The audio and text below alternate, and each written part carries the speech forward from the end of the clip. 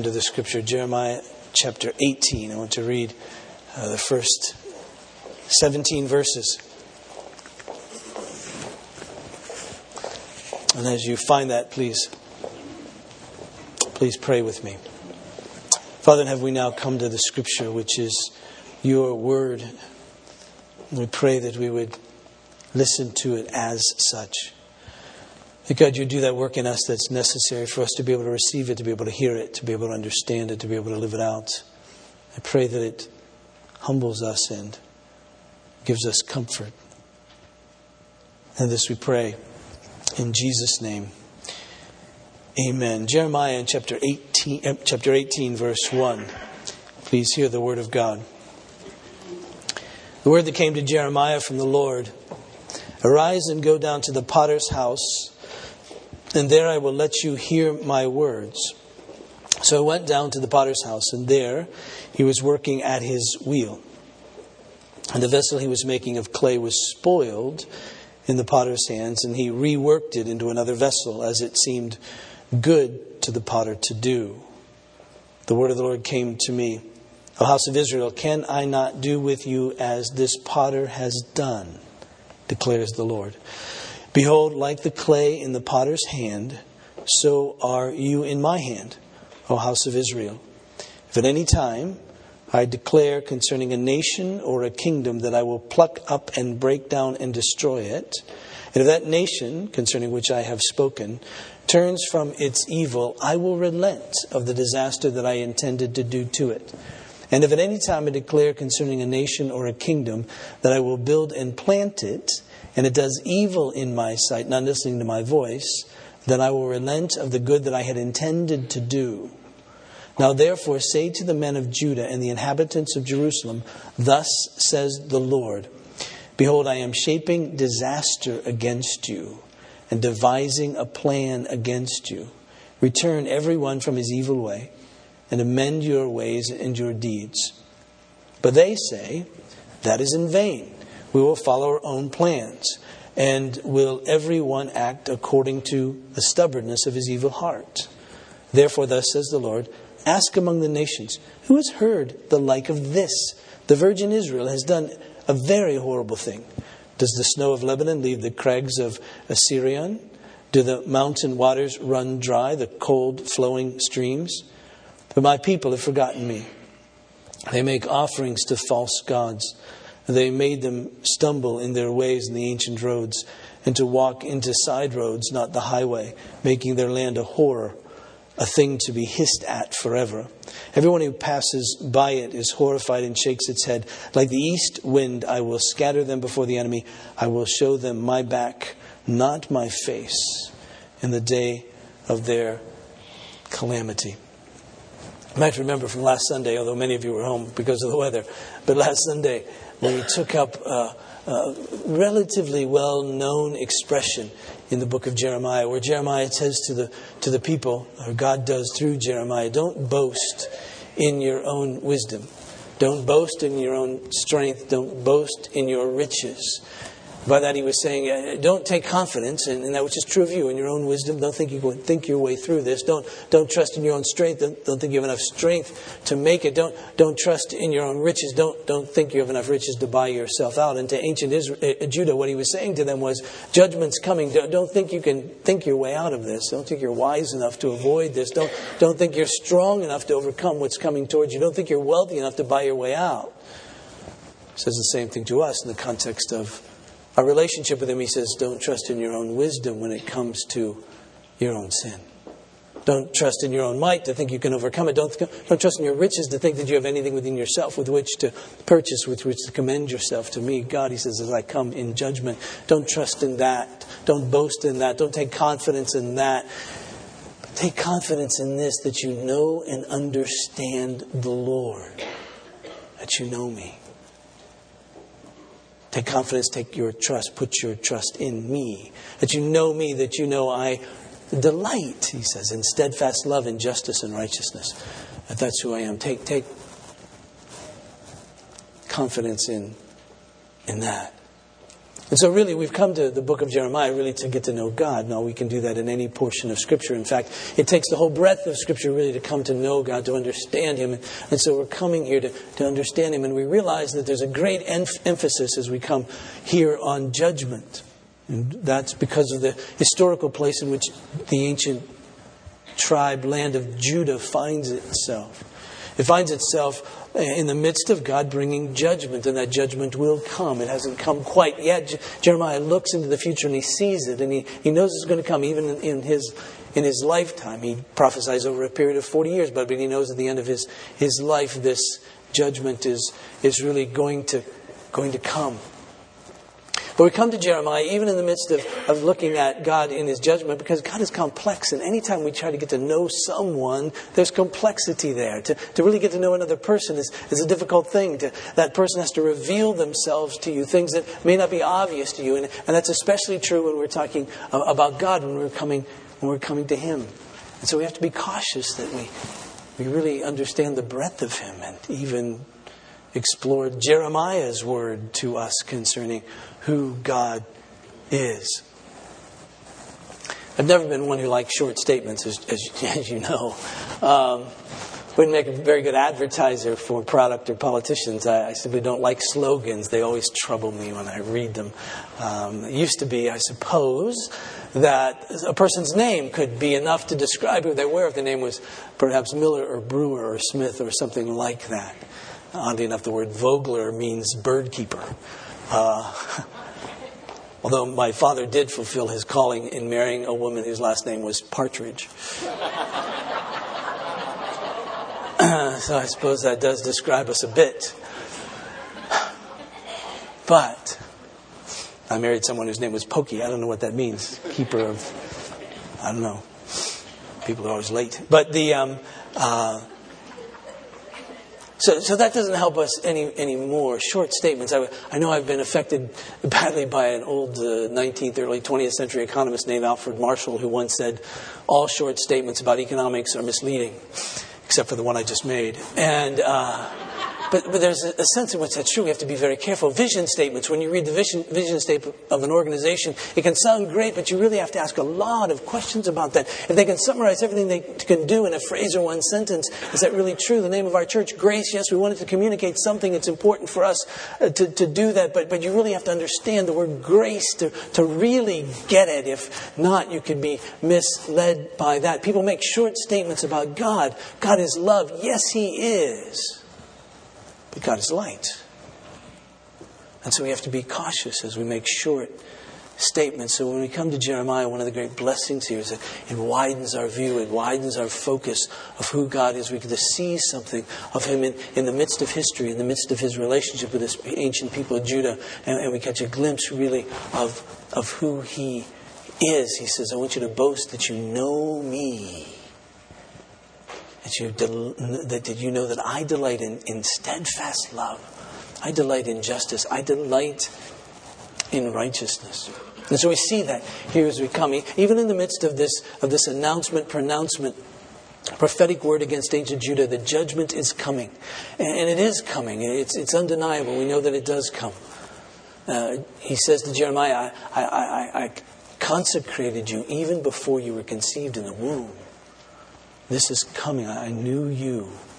That called you for this, made you for this purpose, to bring this word of judgment. And this word of judgment is just, of course, because God has made a covenant. God had made a covenant with His people through Abraham, Isaac, and Jacob. He had made promises to them to be their God. They were to be His people. He laid out the stipulations of that covenant very clear through Moses. He said, this is who I am, thus.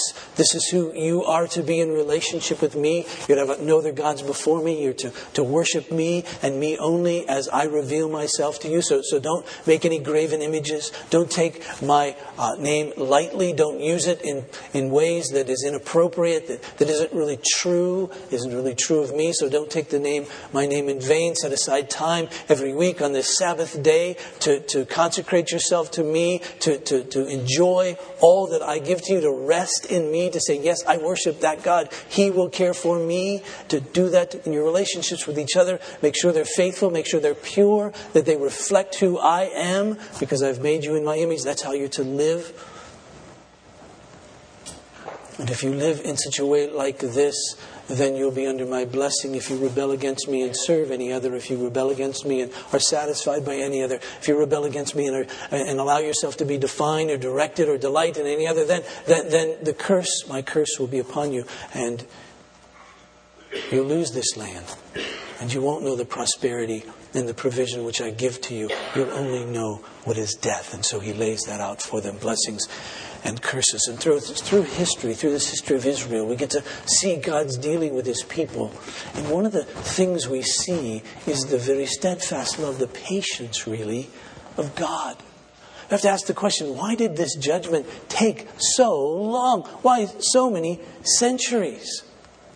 And you get the sense that what we have here is this person on death row, and the final execution isn't going to come until all the appeals are made. And God continues to appeal and continues to appeal and continues to appeal so that he can show his justice. Yes, he's really just in doing this, because the people continually sin against him. It's amazing. He's both the prosecutor and the one who brings the appeals. It's as if he's saying, no, I'm really just here. I really am. And so we see that in the days of Jeremiah. We see it because this judgment has already been pronounced. It was pronounced while King Manasseh ruled and reigned in Judah. A great time, 2 generations really before Jeremiah. Before the judgment came.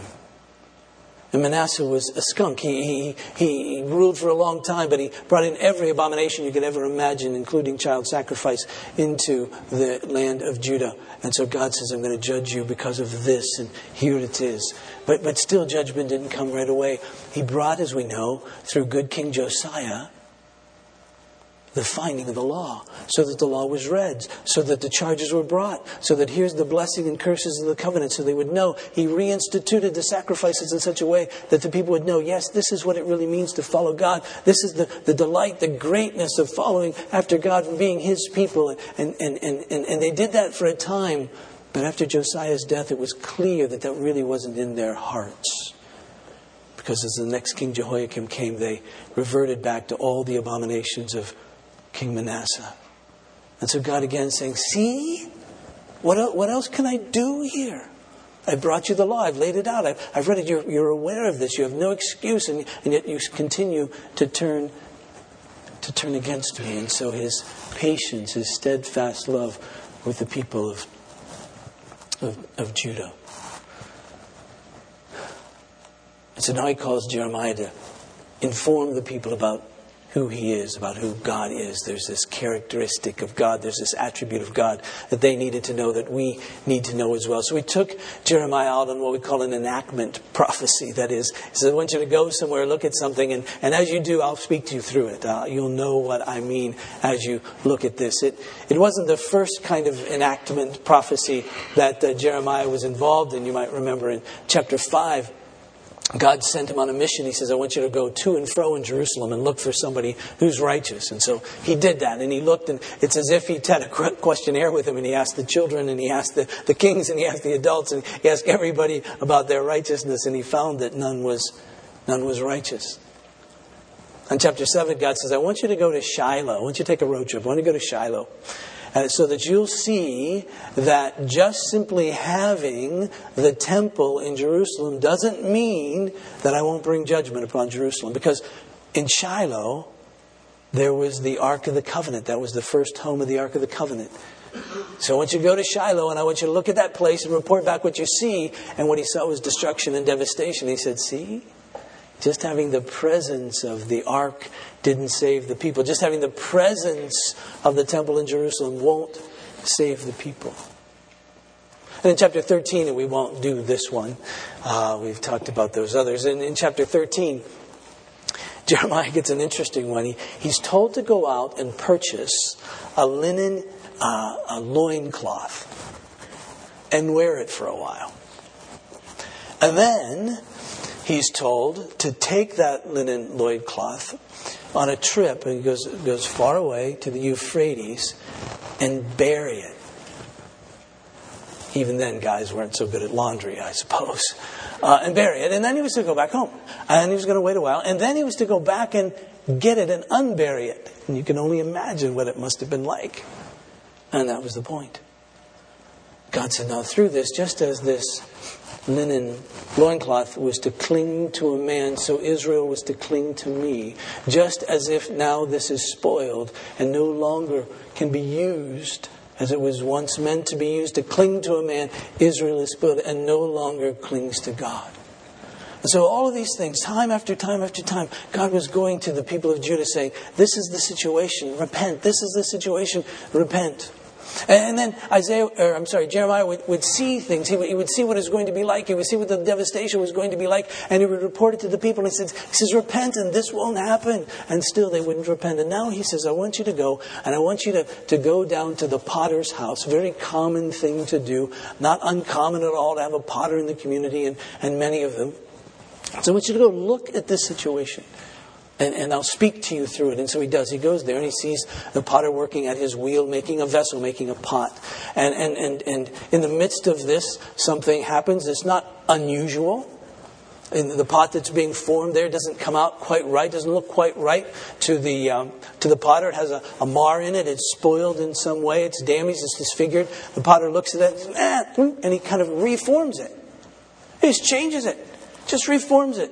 Because it wasn't coming out the way that he had wanted it to come out with. No one would question that in the potter. It's the right to do it. He's the potter. It's just clay. And so he's making this thing. He has it in his mind what it's supposed to be. And he has every right to change it and for it to come out however he desires.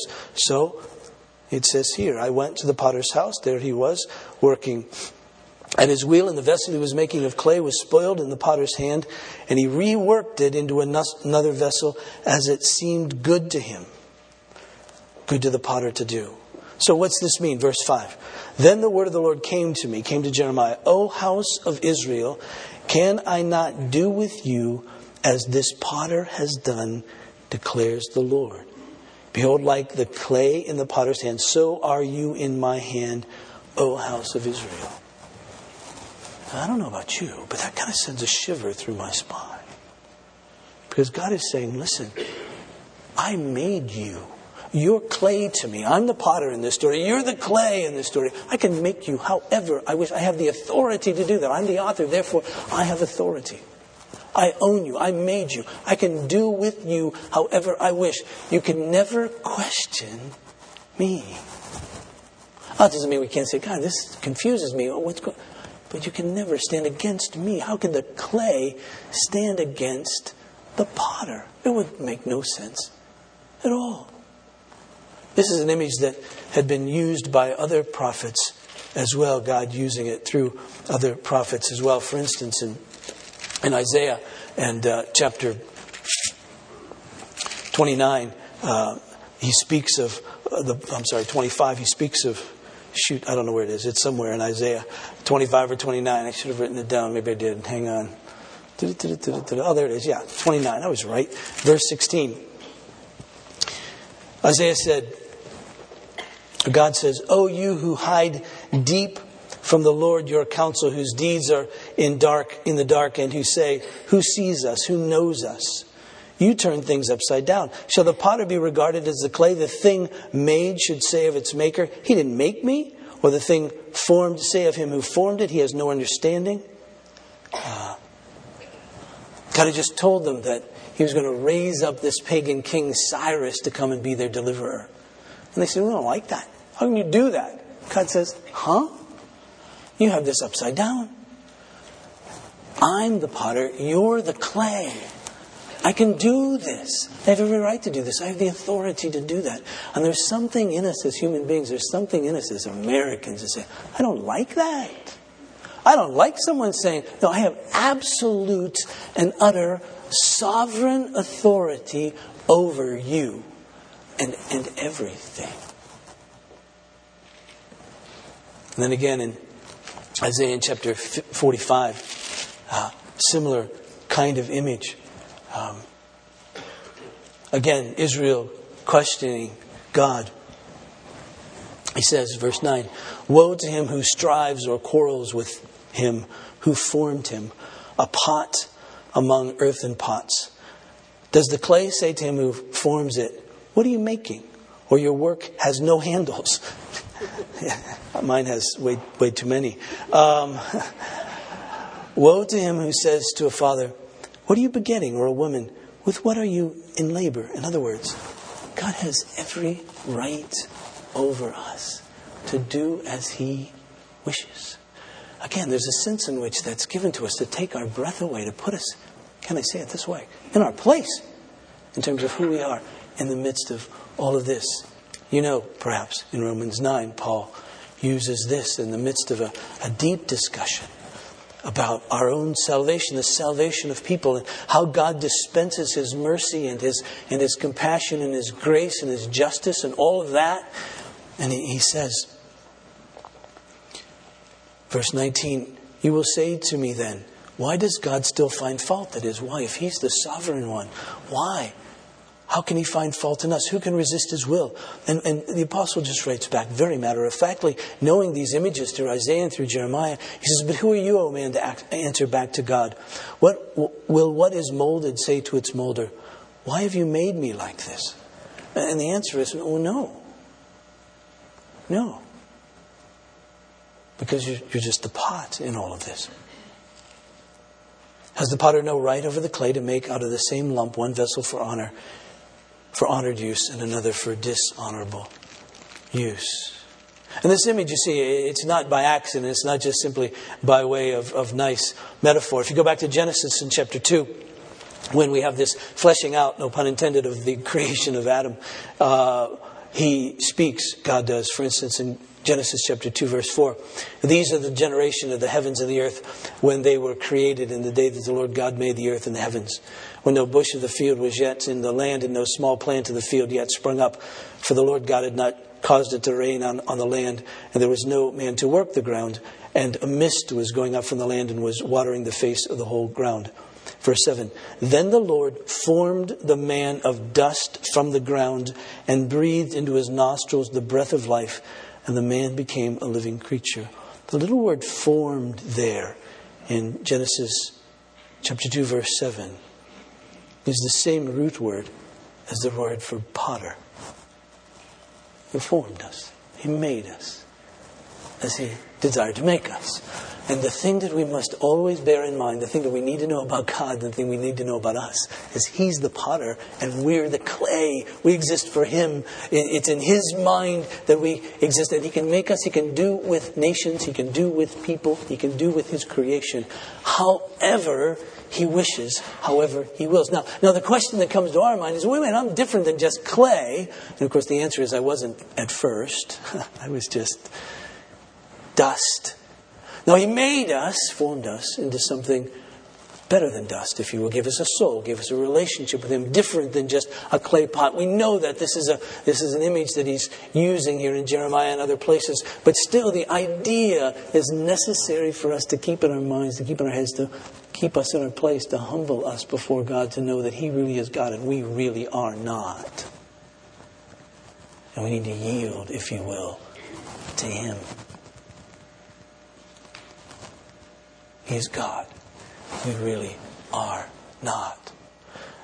And so He says to ancient Judah, you need to know this. I can do whatever I will. This is all throughout the Scripture. I just kind of hit some buttons on my computer and came out with some verses about God's sovereign rule in our lives.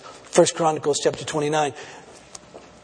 David says, both riches and honor come from you, and you rule over all. That is, you have a sovereign rule, God, over all. In your hand are power and might, and in your hand it is to make great and to give strength to all. You're the sovereign one. Psalm 33 speaks of the nations. The Lord brings the counsel of the nations to nothing. He frustrates the plans of the people. The counsel of the Lord stands forever, the plans of His heart to all generation. He's sovereign over kings, the king's heart. Proverbs 21 is a stream of water in the hand of the Lord. He turns it wherever He will. He's sovereign over nature. Jeremiah chapter 14. Are there any among the false gods of the nations that can bring rain? Or can the heavens give showers? Are you not He, O Lord our God? We set our hope on you, for you do all these things. Lamentations chapter 3, Jeremiah speaks, who has spoken, and it came to pass unless the Lord has commanded it. Daniel chapter 4. The sentence is by the decree of the watchers, the decision by the word of the holy ones, to the end that the living one may know that the Most High rules the kingdom of men and gives to it whom he will and sets over it the lowliest of men. God is sovereign over the kingdoms of men. Matthew chapter 10. Are not 2 sparrows sold for a penny, and yet not one of them will fall to the ground apart from your Father? Even the hairs of your head are numbered. 1 Timothy chapter 6, the apostle writes to his son in the faith. He says, I charge you in the presence of God, who gives life to all things, and of Christ Jesus, who is his testimony before Pontius Pilate made this good confession, to keep the commandment unstained and free from reproach until the appearing of our Lord Jesus Christ, which he will display at the proper time. He, who is the blessed and only sovereign, the King of kings and the Lord of lords, who alone has immortality, who dwells in unapproachable light, whom no one has ever seen or can see. To him be honor and eternal dominion. God is sovereign. We must never forget that. However else we relate to that, however we think of that, whatever else that does to us, it should humble us, and we should realize we're in his presence. And so he comes to ancient Judah with that word, and that word should strike a measure of fear in them, to realize that God can do with you as you will. If you thwart his authority, if you go against him, if you rebel against him, what do you think he's going to do? And then God lays it out, and he says, but even in the midst of all that, still, I am just in my doing. You can trust me. Notice how he puts it, verse 7. He says, if at any time I declare concerning a nation or a kingdom that I will pluck up and break down and destroy it, and if that nation, concerning with which I have spoken, turns from its evil, I will relent of the disaster I intended to do to it. He's saying, listen, I can do whatever I want, but here's what I want. If you will repent, even if I said I'm going to destroy you, if you repent, I won't destroy you.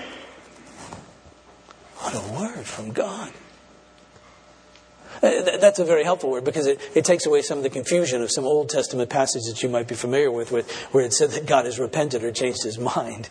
Like in ancient Nineveh, where Jonah goes and says, you're going to be destroyed. That's the final word. And then they repent and they're not destroyed. And everybody's confused. Did God change his mind? Well, not really. This contingency always existed. It's always in his mind. This is his very character. This is who he is. God isn't like a man that he changes his mind. How foolish would that be, to think that God's mind could actually be changed? He's all wise. He knows everything. He knows the future. Why would he have to change his mind? But if he says he's going to destroy, he might not say, unless you repent, but that's always implied, he says here. And then he goes on to say this too, verse 9. And if at any time I declare concerning a nation or a kingdom that I'll build and plant it, and if it does evil in my sight, not listening to my voice, then I will relent of the good that I intended to do to it. In other words, ancient Judah, I know the promises I've made for you.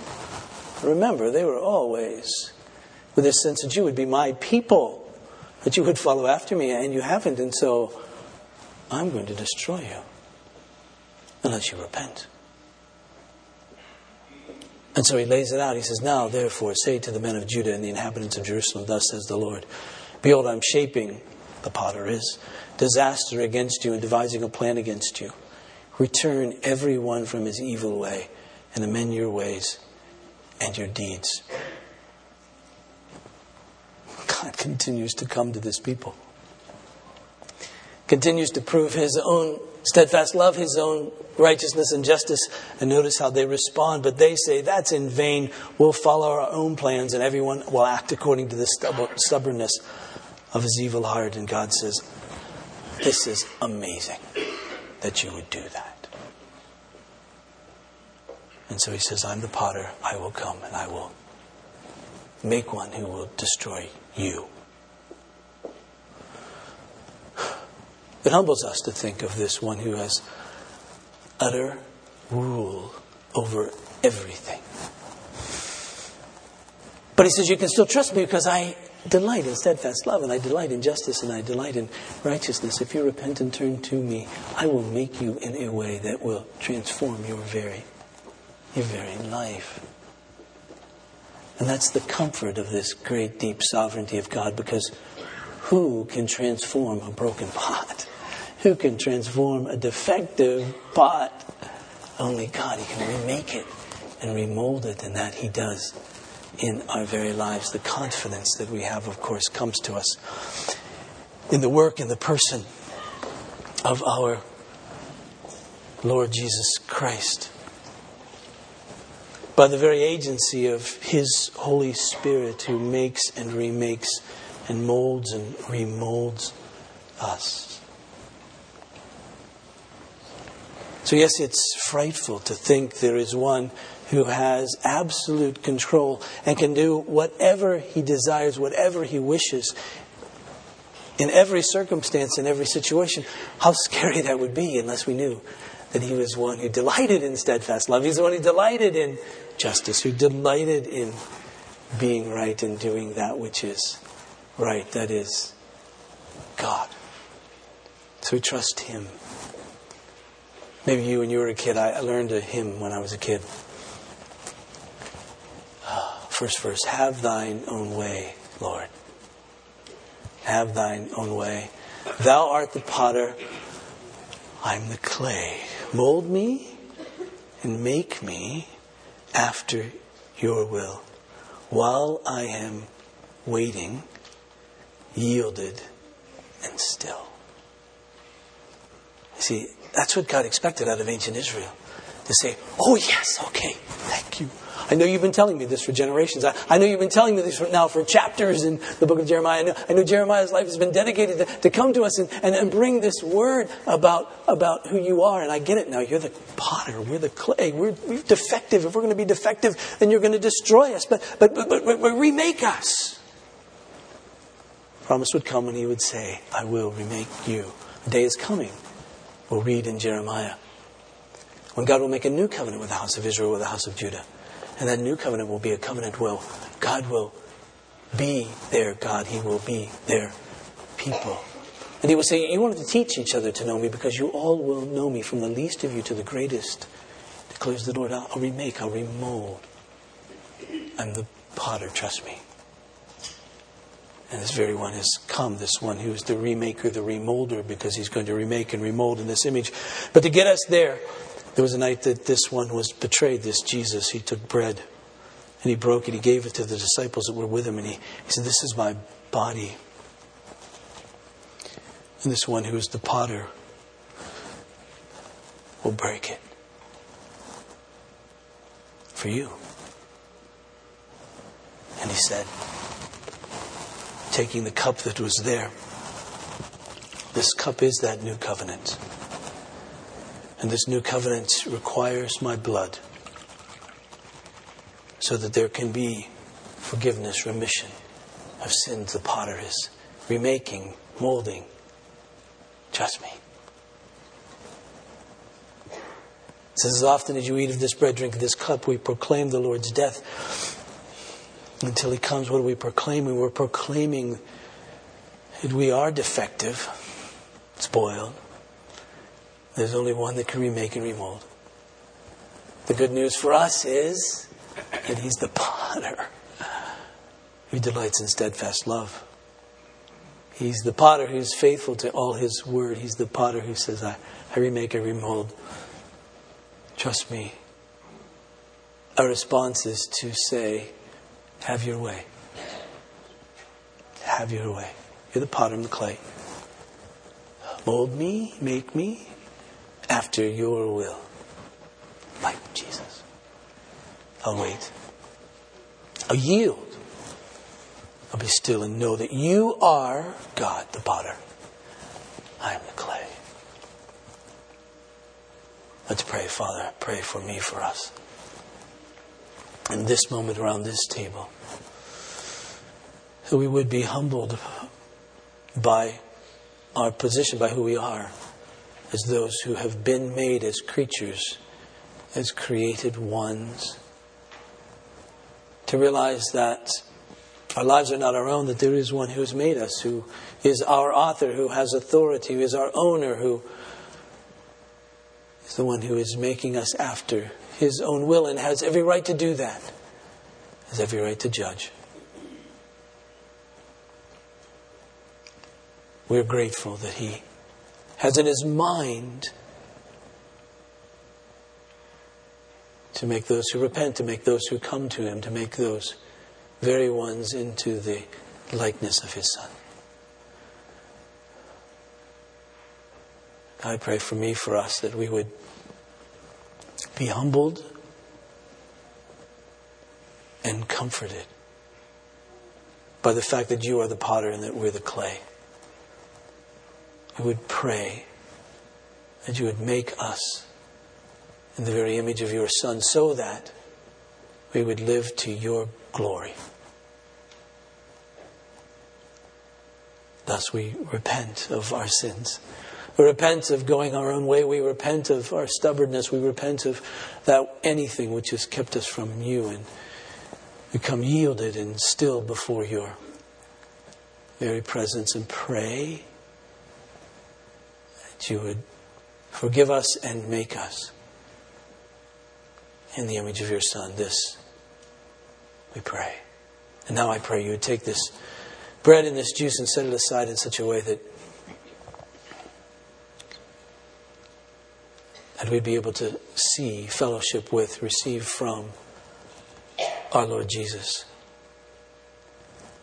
knowing by His Spirit we're being transformed, being remade.